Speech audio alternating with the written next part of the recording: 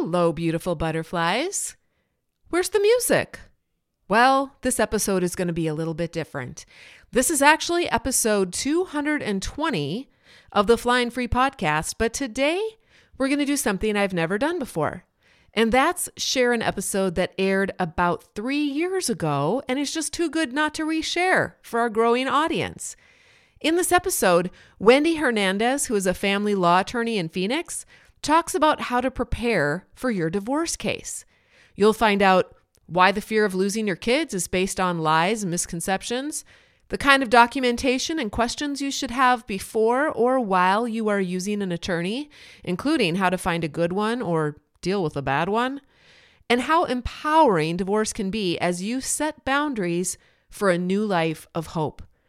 Wendy has tried over 1,000 cases during her 27 years as a litigator, so she speaks from extensive experience. Next month, in the Flying Free program, I'm reteaching a course called Divorce Basics.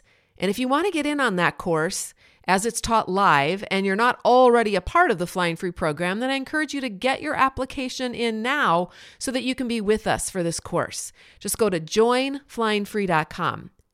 You'll have access not only to this course as I'm teaching it live and the replays, but all of our other courses as well. In addition, a weekly coaching and community and support within our private forum of hundreds of Christian women who are going through the same things you're going through in their marriages. In my program, we don't tell women that they should get a divorce, but we do support women in their own autonomy and ability to make healthy choices for themselves. And for some, that means they're going to want to get a life-saving divorce from their abuser. This course is just one of the ways that we can help guide them on their way. The cost is only $29 a month, and you can cancel at any time. So head over to joinflyingfree.com for more information and to complete an application. Okay, without any further ado, here's our episode. Hi, this is Natalie Hoffman of FlyingFreeNow.com, and you're listening to the Flying Free podcast, a support resource for women of faith looking for hope and healing from hidden emotional and spiritual abuse. Welcome to episode 84 of the Flying Free podcast. Today, I am really excited to introduce you to Wendy Hernandez. She is a Phoenix family law attorney. She's a divorce coach, founder of the Hernandez family law firm, and creator of this amazing YouTube channel that I hope all of you will go and check out. It's called Command the Courtroom. She's got bazillions of videos on there on every subject that you could imagine when you're going into a situation where you're going to file for divorce and you're hoping to get as much custody of your kids as you want. Plus, she has online programs that we're going to talk about at the very end after you've heard all of the great things that she has to share in this podcast episode. Now, Wendy is coming at this with a lot of experience. She's tried over 1,000 cases during her 24 years as a litigator, tackling every type of family law matter from divorce to child custody and everything in between. I love how she not only helps her clients, but she also helps women who are representing themselves to feel competent, confident, and comfortable in the courtroom. So welcome, Wendy. Thank you, Natalie. That was a wonderful introduction. I'm happy to be here. I'm so happy to have you. So I found you a few years ago when I was in the middle of my own custody case, and your videos helped to calm my fears. From the standpoint of someone who doesn't know anything about court, my only experience was what I had seen on TV and in the movies. And that it just felt so scary. Plus, divorce feels scary. The whole thing, so let me just tell you this. Our audience is women of faith who are in emotionally and spiritually abusive relationships, okay? So a lot of these women, they've been kind of beaten down for many, many years, and they don't feel really good about themselves. So the thought of having to haul themselves up and go to court and face all of the things that they have been facing over the past years, but do it in front of a judge and in front of 2 attorneys, and also have their soon-to-be ex sitting there, and they're fighting for the most important thing in their entire lives, which is their children. That's usually that's when it gets really, really scary. So I just wanted to let you know that, because the kinds of questions I'm going to be asking you are from those women coming from that type of perspective. I hope I can help. I'm sure I'll be able to. Yeah. I think so too. One of their concerns too is that it's not that they don't want their children to have a relationship with their father. It's just that because of the dad's propensities to be emotionally abusive, they don't want to leave their children alone with him. So they're scared about sharing custody because they're afraid of what their children will go through if they're not present as a buffer. And then there's this added layer for my audience, because many of these women are also being actually threatened by their friends, family, and church support system, because these are women of faith, that they're not going to support them if they file for divorce, because divorce is not allowed for a lot of these women.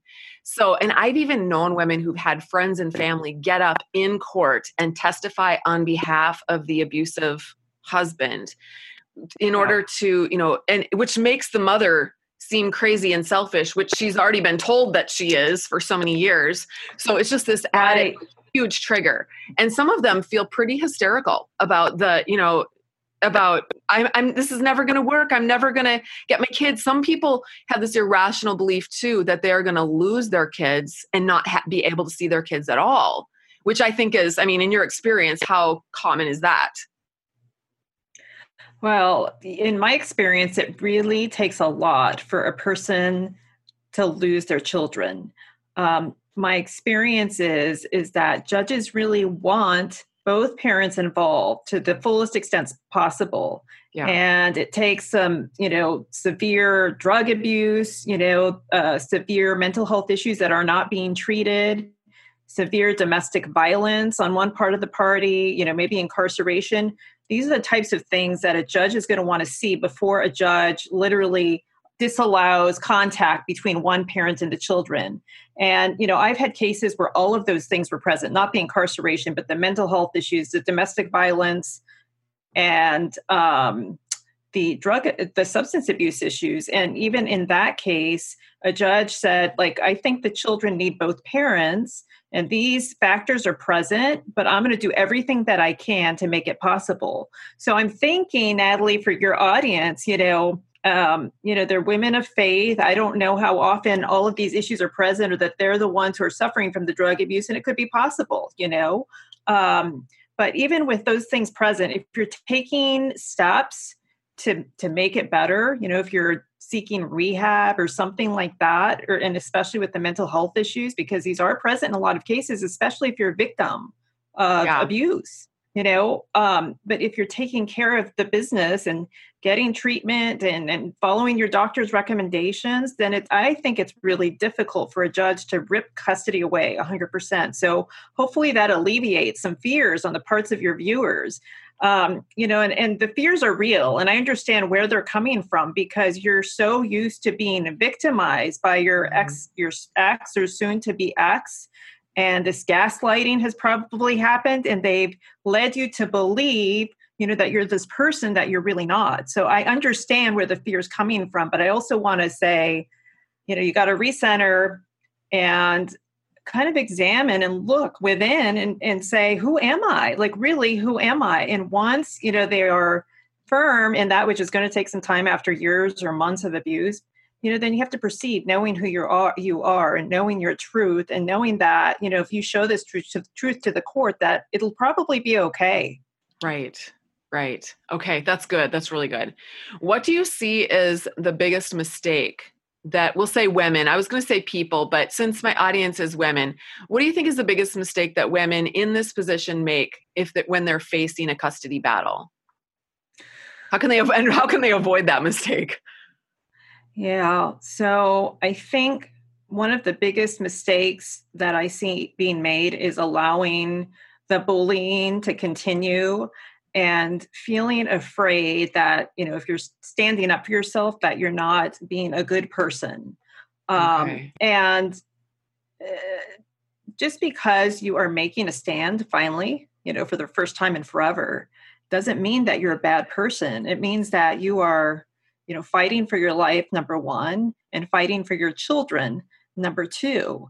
Just because you're being strong, doesn't mean that you're bad or that you're going to go to hell. It doesn't mean that. It means that you're standing up for your rights as a human. So I see people or women really living into their fear instead of living into who they really are. That's the problem. So, walking into divorce is terrifying. It's terrifying for me. And I've never been through a divorce, but I go through a divorce every time I help a client go through divorce. And it's scary for me.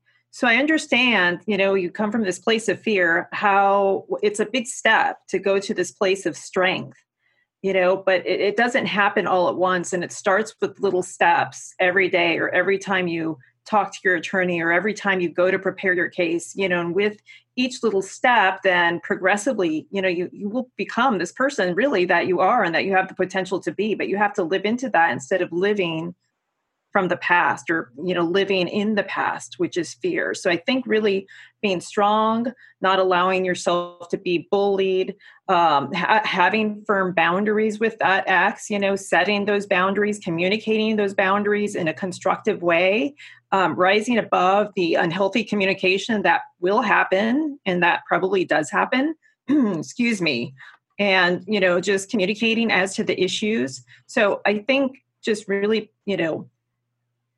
to get back to your question, I'm sorry, that was a long-winded answer. No, this is great.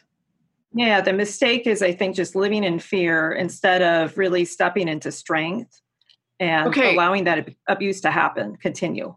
Okay, so what if, here's the opposite idea that I've actually seen. So sometimes what happens is they become empowered enough to get out of their relationship and to file for divorce.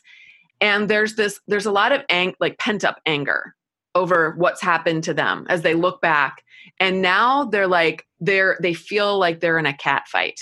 And so they might even, now they're saying their truth, they're speaking their truth, but sometimes it can feel like they're vomiting.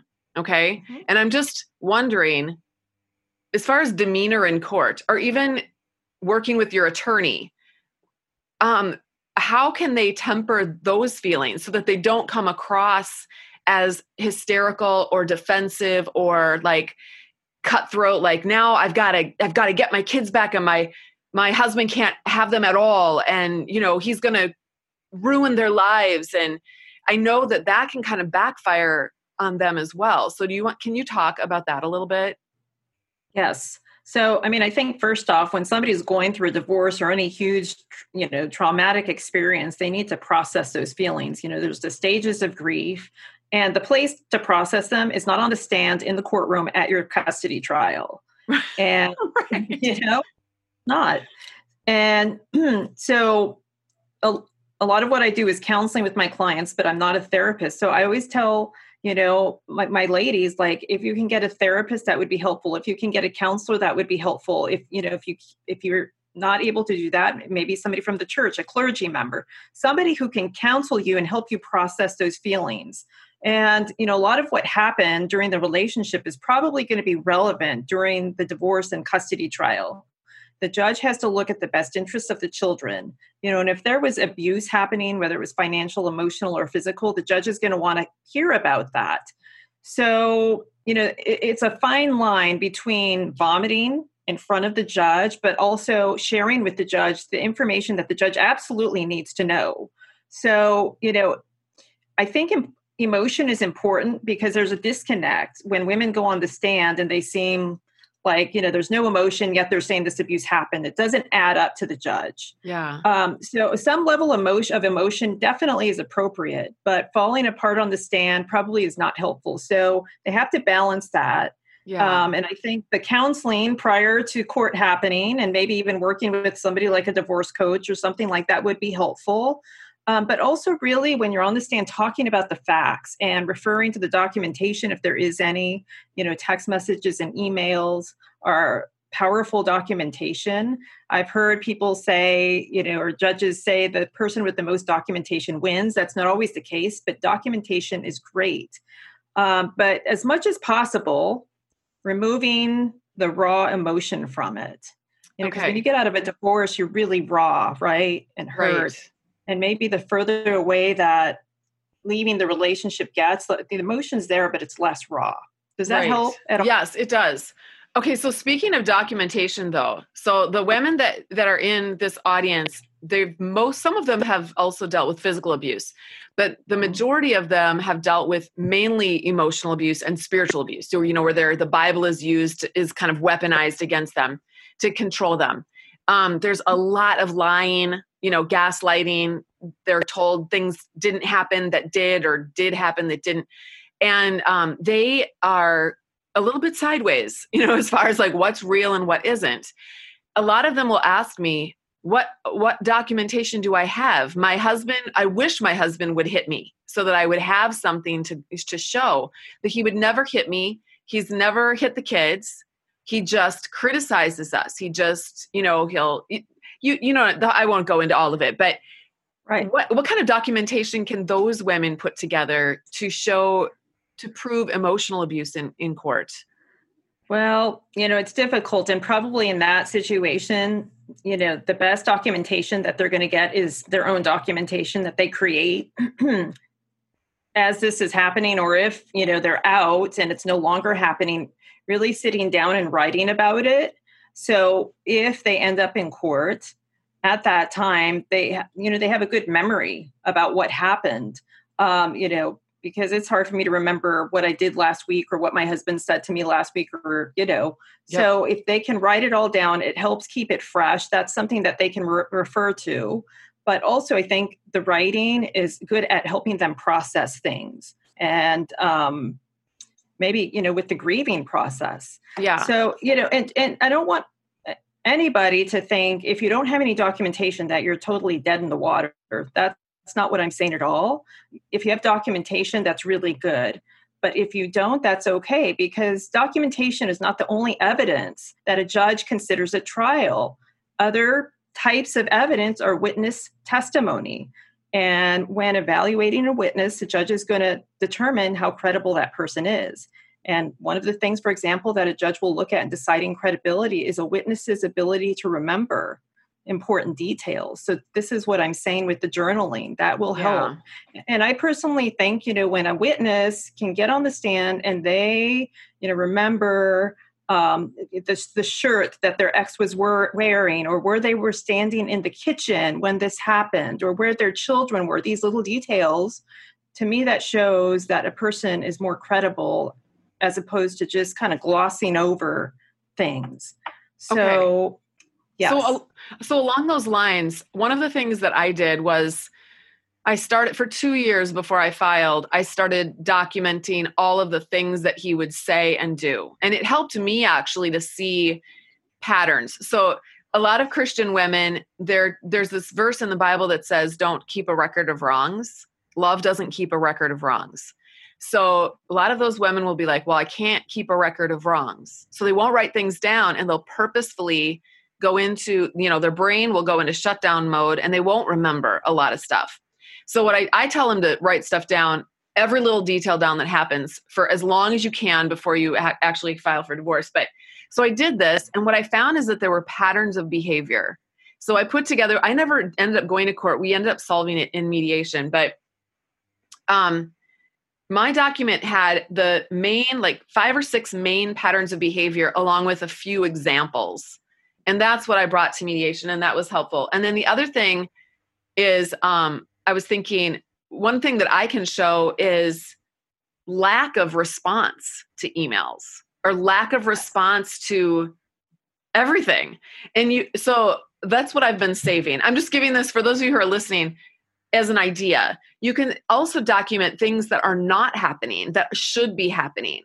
Like that he didn't show up for something, or that he was supposed to, or he didn't keep a commitment, or just those kind of negligent kinds of things. He's not communicating with you when you're talking back and forth on Our Family Wizard about, who's going to pick up the kids.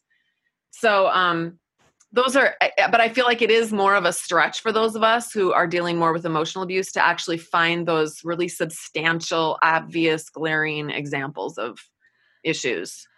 I agree. And I love what you did, Natalie. And, I've had clients do something very similar to that, creating charts for me with the examples. And, I think that's helpful. It would be helpful to the court. And, you're talking about the failure to respond by the husband or the ex, and that's big. And I will tell you that many, many years ago, I represented the husband. And in a case like this, like we're talking about, and he didn't respond. And that is exactly what mother used against him. And that's exactly what won her sole custody of her children, because the court said, joint custody requires co-parenting, and father has shown a failure to co-parent by his inability or unwillingness to participate. So therefore, I'm not giving him joint custody. So I think, that's powerful to show the lack of what is happening, or the rude responses that are happening, or, not showing up. Somebody who's saying, I want all of this parenting time, I want equal time, yet when they get it, or they get it during temporary orders, they're not exercising it. They're not making those phone calls when those phone calls are scheduled, or the Skype calls. So that's really good. Those are good points that you brought up, Natalie. Okay. All right. So it sounds like there is hope then, because that was one of my questions. Is there hope for women who are just dealing with emotional abuse, that they can get as much time as possible with their kids? Should they just resign themselves to probably just getting 50-50, or is there hope that they can get more than that? What are you seeing across the board? I don't think that anybody should resign themselves to 50-50 if they don't think that it's in the best interest of their children. By the same token, and you already mentioned this, I think that it comes across as very unreasonable if, someone were to go into court and say, I want dad to have zero time, because the judge then would think you're crazy. Right. And maybe that's what, you think, but unless there's something really crazy happening, that's probably not going to happen. So you have to balance what you want against what the law says. Okay. Because in these cases, people usually don't get 100% of what you want. And that's part of the reason divorce is difficult. And each case is different. You have to look at the facts of your case and decide what's best for your children in view of the circumstances. So, if you have a husband who is married to his work and working all of the time and abusive on top of that, that may be a really good reason to ask for every other weekend. So not one size fits all in these cases, and you have to look at the facts. And there's, if you're not, there's always a way. You can be creative enough to make a good faith argument to the judge about what you think is best for your children. And if somebody's telling you can't, then I don't think that they're thinking outside the box or being creative enough. That's my thought on that. A little bit ago, you mentioned that you have your clients fill out forms that will help them to document things. I noticed that you had a course. I think you have more than one course that's available. And plus you do individual divorce coaching. So yes. I wanted to talk about this at the end, but I actually decided that I want to talk about it right now. So, because that would have been really helpful for me to be able to have like someone guide me through what I need. I had to kind of make this up as I went along. And I'm more of my personality is more like, I can do this. And I'm constantly thinking about it. But a lot of the women that I work with, they're like dead in the water. They're just so exhausted and wiped out. They don't have the emotional or the brain bandwidth to come up and do this stuff on their own. They need help. They need like that kind of extra guidance. So why don't you tell us more about what you would offer to maybe a coaching client versus what you offer in your courses? Yes. So I have several courses, and the one that's been really popular is the 21-day child custody challenge. And really what I do is I lead my clients or the people who are taking the courses on the same journey that I go through when I get a case. And my steps that I take to resolve the case. Now, the 21-day challenge only covers through a certain point, but each day there's a little video that I share with them and a prompt. And, so the amount of time to consume each day's content is less than 10 minutes. Okay. But the real work is, for the person who has the custody case or the divorce, and really, it's going to require work, but I'm guiding them and telling them, okay, step 1, this is what you do. Step 2, this is what you do. Step 3, this is what you do. So the 21-day challenge, we do that for 21 days. And that sounds like it would save you money in working with your own, even if you were working with your own attorney, because you would already have a lot of your ducks in a row. Yes. And there's been a lot of people who have attorneys who've taken these courses and they tell me their attorneys are like, bless you. Like, wow. I'm not worthy, because they have all of their, like you said, the ducks in the row. They're gathering the information, they're organizing the information, and then they put it together and give it to the attorney. And this saves a lot of money, because there's nothing that costs more money than me getting a backpack full of crap that I have to go through and figure out what it is. Yep.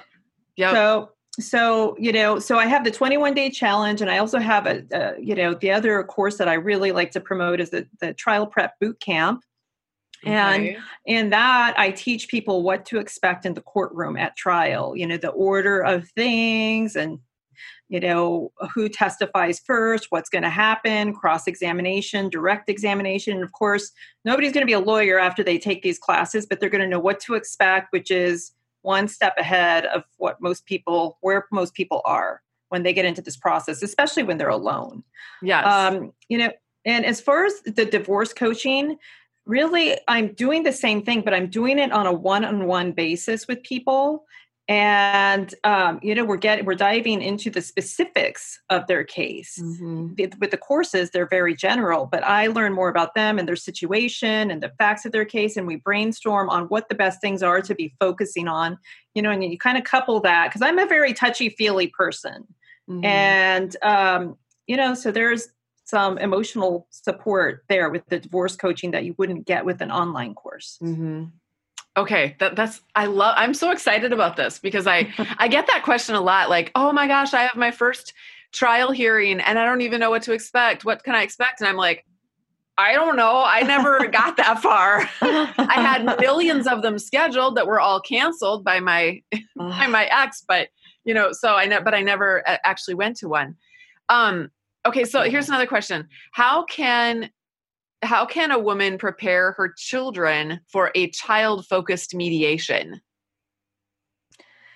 Yeah. So, let me clarify that a little bit with you, Natalie, because that's foreign to me. When you say child-focused mediation, are you saying that the children are involved in the mediation? Because we don't have those here. Okay. Well, so what we can do here, I'm in Minnesota, is you can have a mediation set up between you and your ex and the mediator and your attorneys, but to have the children represented and their issues represented, you get a neutral someone who's has experience in psychiatry or, something like a mental health professional who also maybe has court experience as well. And then he interviews the children and does a whole workup. And then he actually comes to the mediation as a representative of his findings.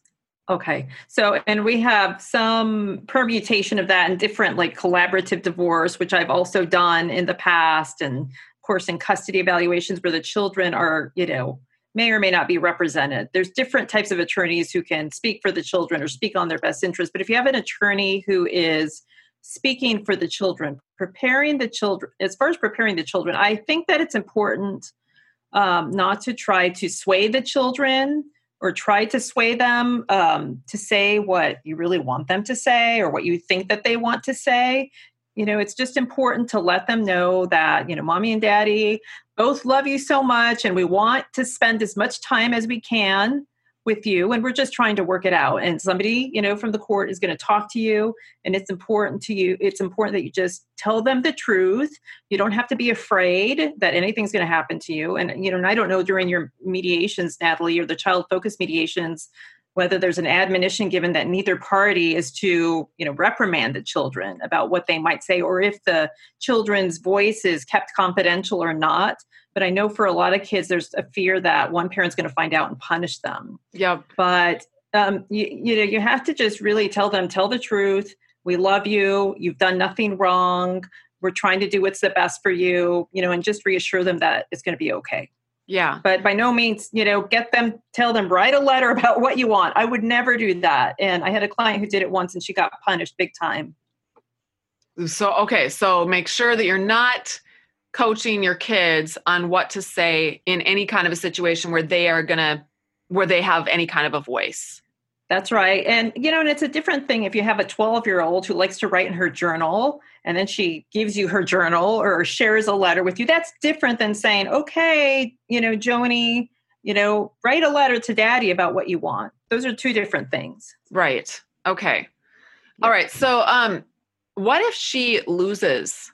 Like, what if the mother not loses custody, but let's say that they end up getting to have, 50-50. That would be like probably what she would consider a loss. What are her options after that? Is it just kind of like, well, I just need to accept it. Let's say that things continue to go downhill for her kids. And is there hope for her to actually go back and figure out a new way of dealing with things? Can she present new evidence? How does that work? There is hope. And the good thing about child custody proceedings is that a decision is not necessarily forever, and you can modify a court's decision. You can't modify it probably next month, and maybe not even next year, but possibly next year. It depends. But what a judge is going to be looking at is a substantial and continuing change in circumstances and whether or not that's happened from the time that the decision was entered and whenever you're trying to make the change. So, a lot of times with these guys, they want power and they want control. And once they have it, then they move on with their lives and they're not exercising their time. That doesn't always happen, but sometimes it does. Mm-hmm. So say you get, an ex who wants his power, he gets his 50 time, but then he's canceling, not calling, not involved with the school, and different things are happening. Well, these are things that you can use because you're going to be documenting them now. Right. You can use it in the future to ask the court to modify parenting time because dad is not exercising it. And, I will say when people go back to modify time, it's usually best if you have more than just one reason for asking the court to modify. It's rare that there's one smoking gun. If you have 2 or 3 things that have changed, that is more helpful. So say, dad not doing what he's supposed to, combined with maybe you starting a new family or the child having new step siblings or the child's not doing well in school or, so there's a lot of changes that can happen. A physical move, a residential move could be a change in circumstances. But I would recommend people looking for more than just one thing. Because if you go to court with just one thing, I don't know that a judge is going to find a substantial and continuing change. Okay.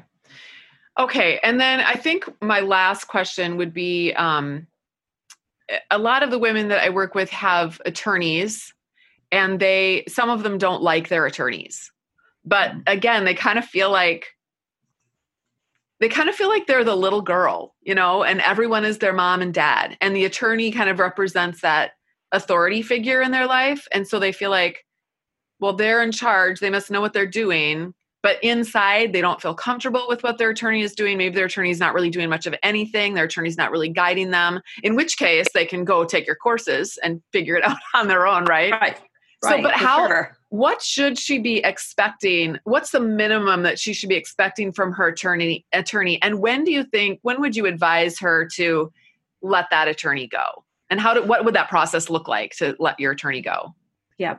So she should, at the very minimum, from day one, minute one, be expecting and demanding of respect.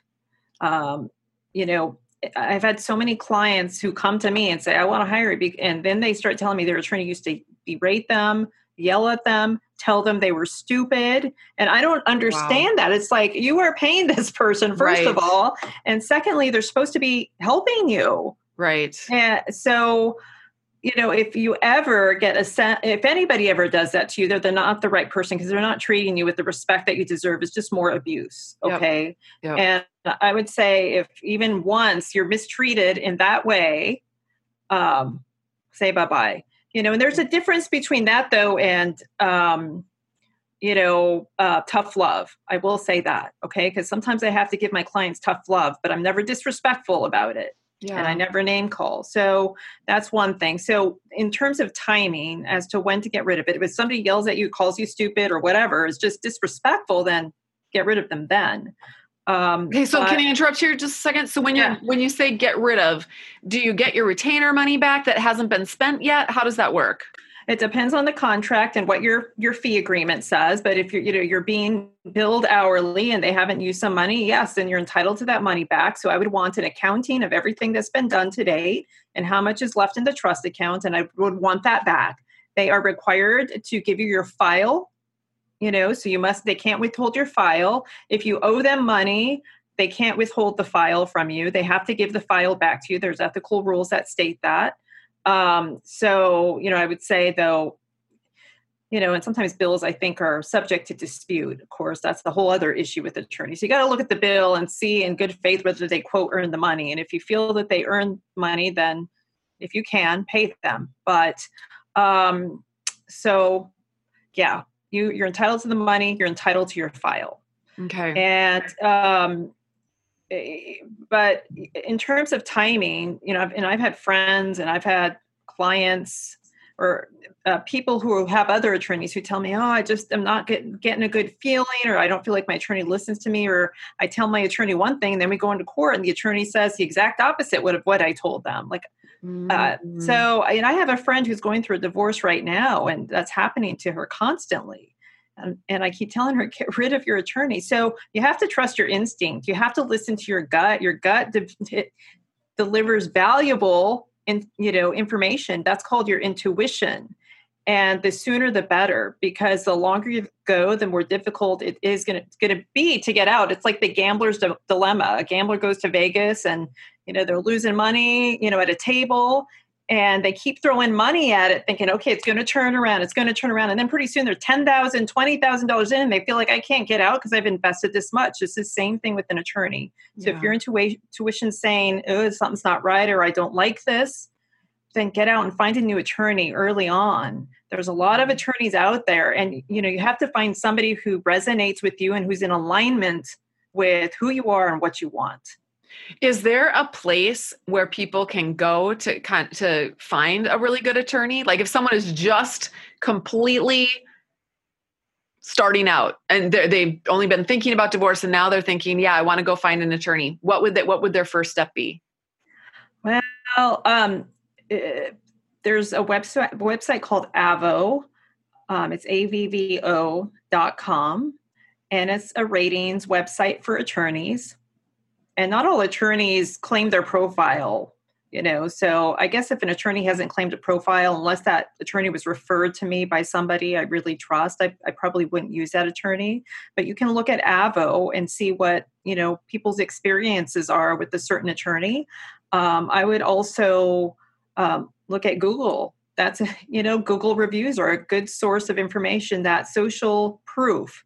Really look at what other people are saying. Yeah. And then, of course,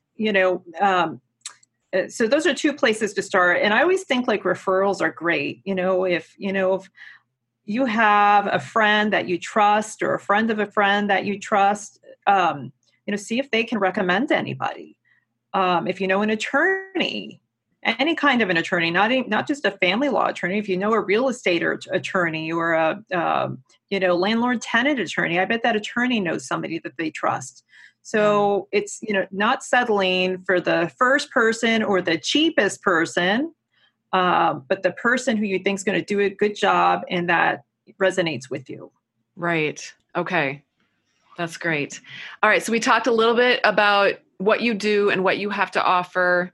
So I just want to encourage anyone listening to check out Command the Courtroom, her Command the Courtroom YouTube channel for sure, just to get more of a taste of this is a podcast. So your people might be seeing this, but my people are just hearing you. so that you can see her and, like get a feel for who she is and what she has to offer you. And then you can also go to her website and get on her mailing list. And she gives you lots of value on her mailing list as well. And what's your website URL again? It's commandthecourtroom.com. Oh, so easy. So go do that, get on her mailing list and check out her website, because that's where you can see what the products that she has to offer, the help that she has to offer for you. And I think ultimately this is going to save you a ton of money, because it's going to set you up with the knowledge and the skills and all of the stuff that you need to do ahead of time. So like she said, you can bring all of this stuff to your attorney. Your attorney doesn't have to wade through everything, because everything that your attorney and their paralegal do for you is billable. So why spend money on that? Why not just do it yourself? Present your case to your attorney and then make it super easy for them. Plus, they'll really love you for it, it sounds like. That's right. And totally. You'll get off on a really good foot with your attorney. For sure. So, that's great. Is there anything else that you wanted to share with this audience before we close? Natalie, I'll just say, when where kids are concerned, the judge is always going to be thinking about the best interest of the kids. So above all, and I know all the ladies out there that are your followers are thinking about their kids first. Just keep that in mind, but there's specific legal factors that the judge is going to look at. So when they go to commandthecourtroom.com, I have a best interest checklist where I went through several years ago and outlined the best interest factors from every single state. And so there's a comprehensive list of every factor, and they're not organized by state. They're just in one big list. But, your ladies can know what factors the court is going to look at and which factors apply to their case. That's free at commandthecourtroom.com. So I just wanted to share that. And I also wanted to thank you for being such an awesome host and inviting me to be on the show. Thank you. There's so much for giving us your time, sharing your time with us. You're welcome. And for the rest of you, thanks for listening. Until next time, fly free.